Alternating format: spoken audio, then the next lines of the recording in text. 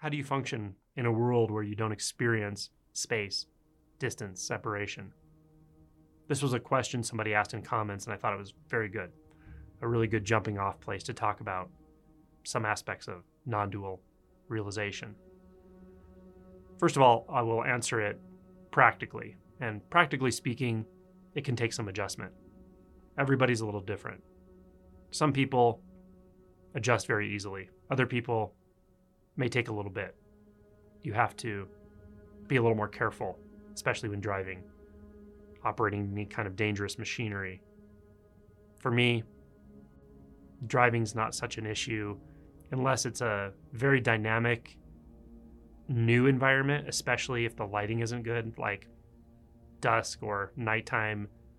Let's say I'm in a city where I don't know the streets and there's just a lot of movement, a lot of cars, things like that. Moments like that, I can navigate, but I have to focus a lot.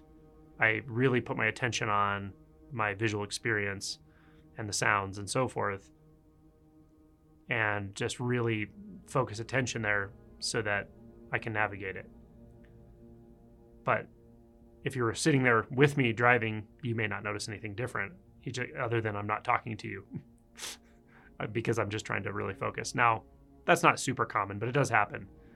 I'm not even sure how different that is than the typical mind-identified body-mind driving in a similar situation. But that's when I notice that I really have to focus, because it's very easy for everything to sort of blur together and to one big seamless appearance. Now, that's very enjoyable in some settings, like when you're meditating or just sitting or walking in nature or even working, things like that. But when certain things require a lot of focus and there's a lot of visual dynamic experiences, then it can be imperative to really focus. So that's my experience. Sometimes at night, when I'm walking through, say, my bedroom in the middle of the night to go to the restroom or whatever, I do have to sort of remind myself where the walls are, where my body is, because it can all just feel non-dimensional. So there are some practical considerations like that. Now, when the shift is very rapid, especially if you didn't expect it, if you didn't have precursor experiences of non-dual, non-space appearance, let's say, so you didn't expect it at all, and suddenly there's no space, no dimension, no separation. That can take some adjustment for sure. You'll instinctually know to be very careful when driving. If you actually do drive for a period of time, you may actually spend a period of time where you just don't drive, but you can still function. It's not like you completely lose the ability to function in the apparent three-dimensional reality. You just see that it is apparent. It doesn't actually exist. And that's very obvious. So it's something that is very doable. It works itself out, but it is an adjustment. So that's the simple answer. I will also say that the way I'm describing it now, or in this first portion of the video, is from the perspective of the body-mind or the egoic mind and how it perceives dimension, time, and space, and then how that changes when the illusions of dimensions, time, and space disappear. But if I were to say it from the immediate perspective or experience, it's not really like that. First of all, it's not a problem. There's no concern for it. It just happens spontaneously. Everything happens spontaneously. But the appearances themselves, the non-dual textures of experience, the colors and shapes and sounds that are all interwoven and self-presenting, appearing out of nowhere. They just appear. And a moment later, without anything moving from moment to moment, something else appears. another sensation, another movement, another sound, another direction of visual view just appears like bubbles appearing out of absolute nothingness. And these aren't appearing in time and space. Time and space are appearing within them. So the navigation is automatic, and it always has been. Reality just comes into being out of nothing, or it sure appears that way, and manages itself just fine. Everything is just perfectly managed. But there is no sense of time, space, distance, agency. That's the best way I can say it at the moment. And I could also say that there is something here that's not a thing, and it's not an agent. It's not an entity or even a consciousness, but it is, in one sense, you could say, oscillating between what I just described, the non-dual clarity, and this completely empty nature. Empty nature here not meaning some blackness or some empty space. As I mentioned, the illusion of space and time appear within the textures of experience.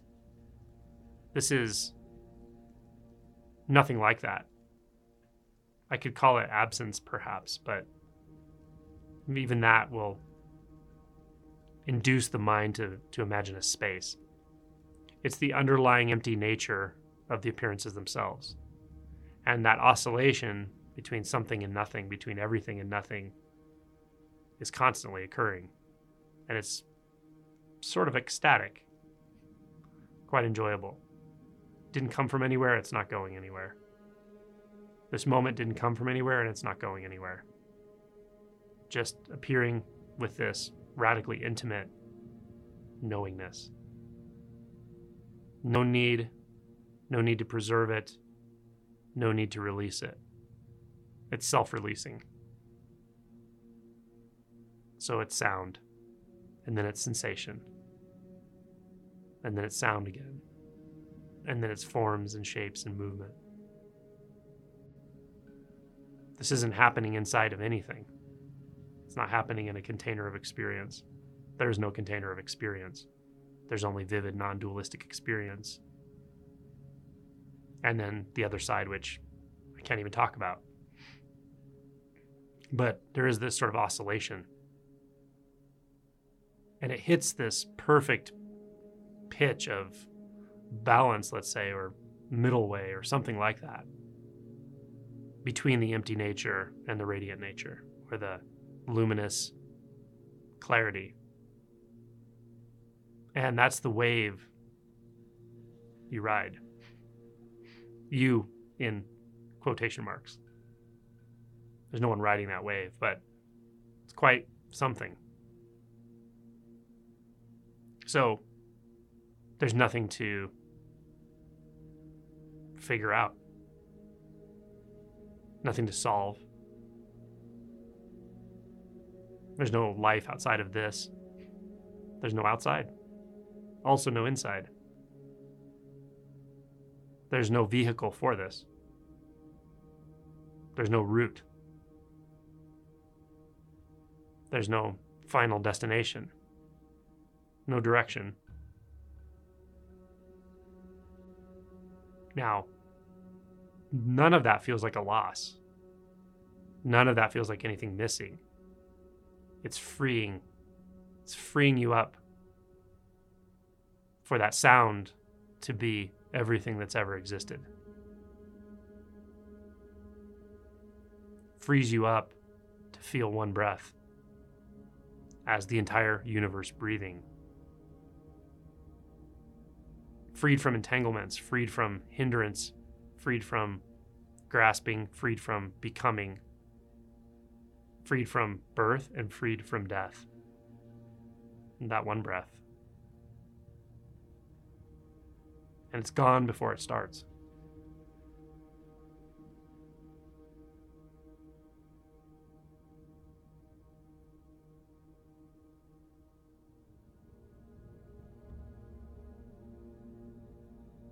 This may sound advanced or unattainable or something like that. It's not at all, actually. If you look close enough at your experience right now, without thinking about your experience, that's to take a turn into the mind, into the conceptual mind. Don't take that turn. Just look closer and closer. Listen closer and closer to the sound field. Feel more and more deeply and subtly into any one sensation. This will be revealed. You can touch into it right now. Now, when you touch into this, it's a miraculous act. It's a revolutionary act.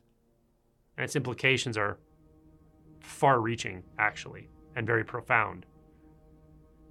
That may not be obvious in the moment, but it will be obvious over time, because when we touch in this way, we're dismantling the false identity to some degree. And when we do that, we release a lot of repressed material. We release some resistance. We clarify a lot. When that happens, we bring that material into consciousness. And this is important to know. It's important not to bypass this and just say, oh, well, there's no consciousness, there's no one, there's no emotions, I'm nothing, I'm no one. That's bypassing. And what that will do is turn this into an intellectual or quasi-intellectual experience rather than ongoing, clear realization. So you have the capacity, the ability right now for an exquisitely precise investigation of all of your experience. This is all you need. Pick your gate. Cognition, consciousness, sounds, the visual, non-dualistic field, sensations, smell, taste. Pick one. Get closer and closer and closer to that experience until closer doesn't make sense, because there's nothing moving toward experience. There's only that experience. And then notice that it will still clarify. Something will still seem to be closer, but it's not closer now, it's clearer, more intimate, spontaneously. There's nothing that has to push here. It becomes a surrender.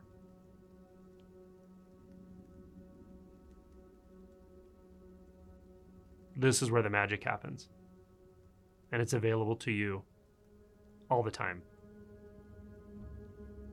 There are some environments that help to clarify this: retreat, or certain situations, interacting with someone who's walked this path, because they can point you back to this, but more importantly, they can sense where you're fixating.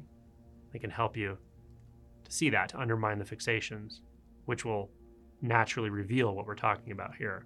So there are things that can be helpful, situations, people, etc.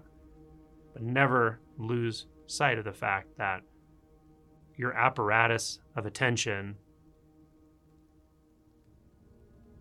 your heart, which directs attention to what matters the most to you, truth, living truth, whatever, however you say that, that's always available, and that is you. No one can give that to you. You can't put that on a teacher. You have to face all of it.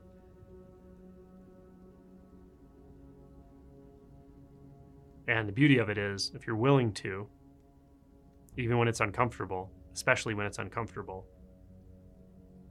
everything that needs to be revealed will be revealed. And it becomes very, very simple. And at some point, the illusions of time and space will collapse. And you'll realize you never needed them. Then you'll even forget about it.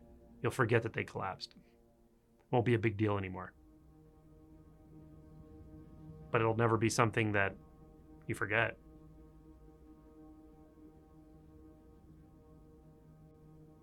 The realization is clear, ongoing, because the realization itself is not in time or space. It's seamless with the spaceless, the timeless.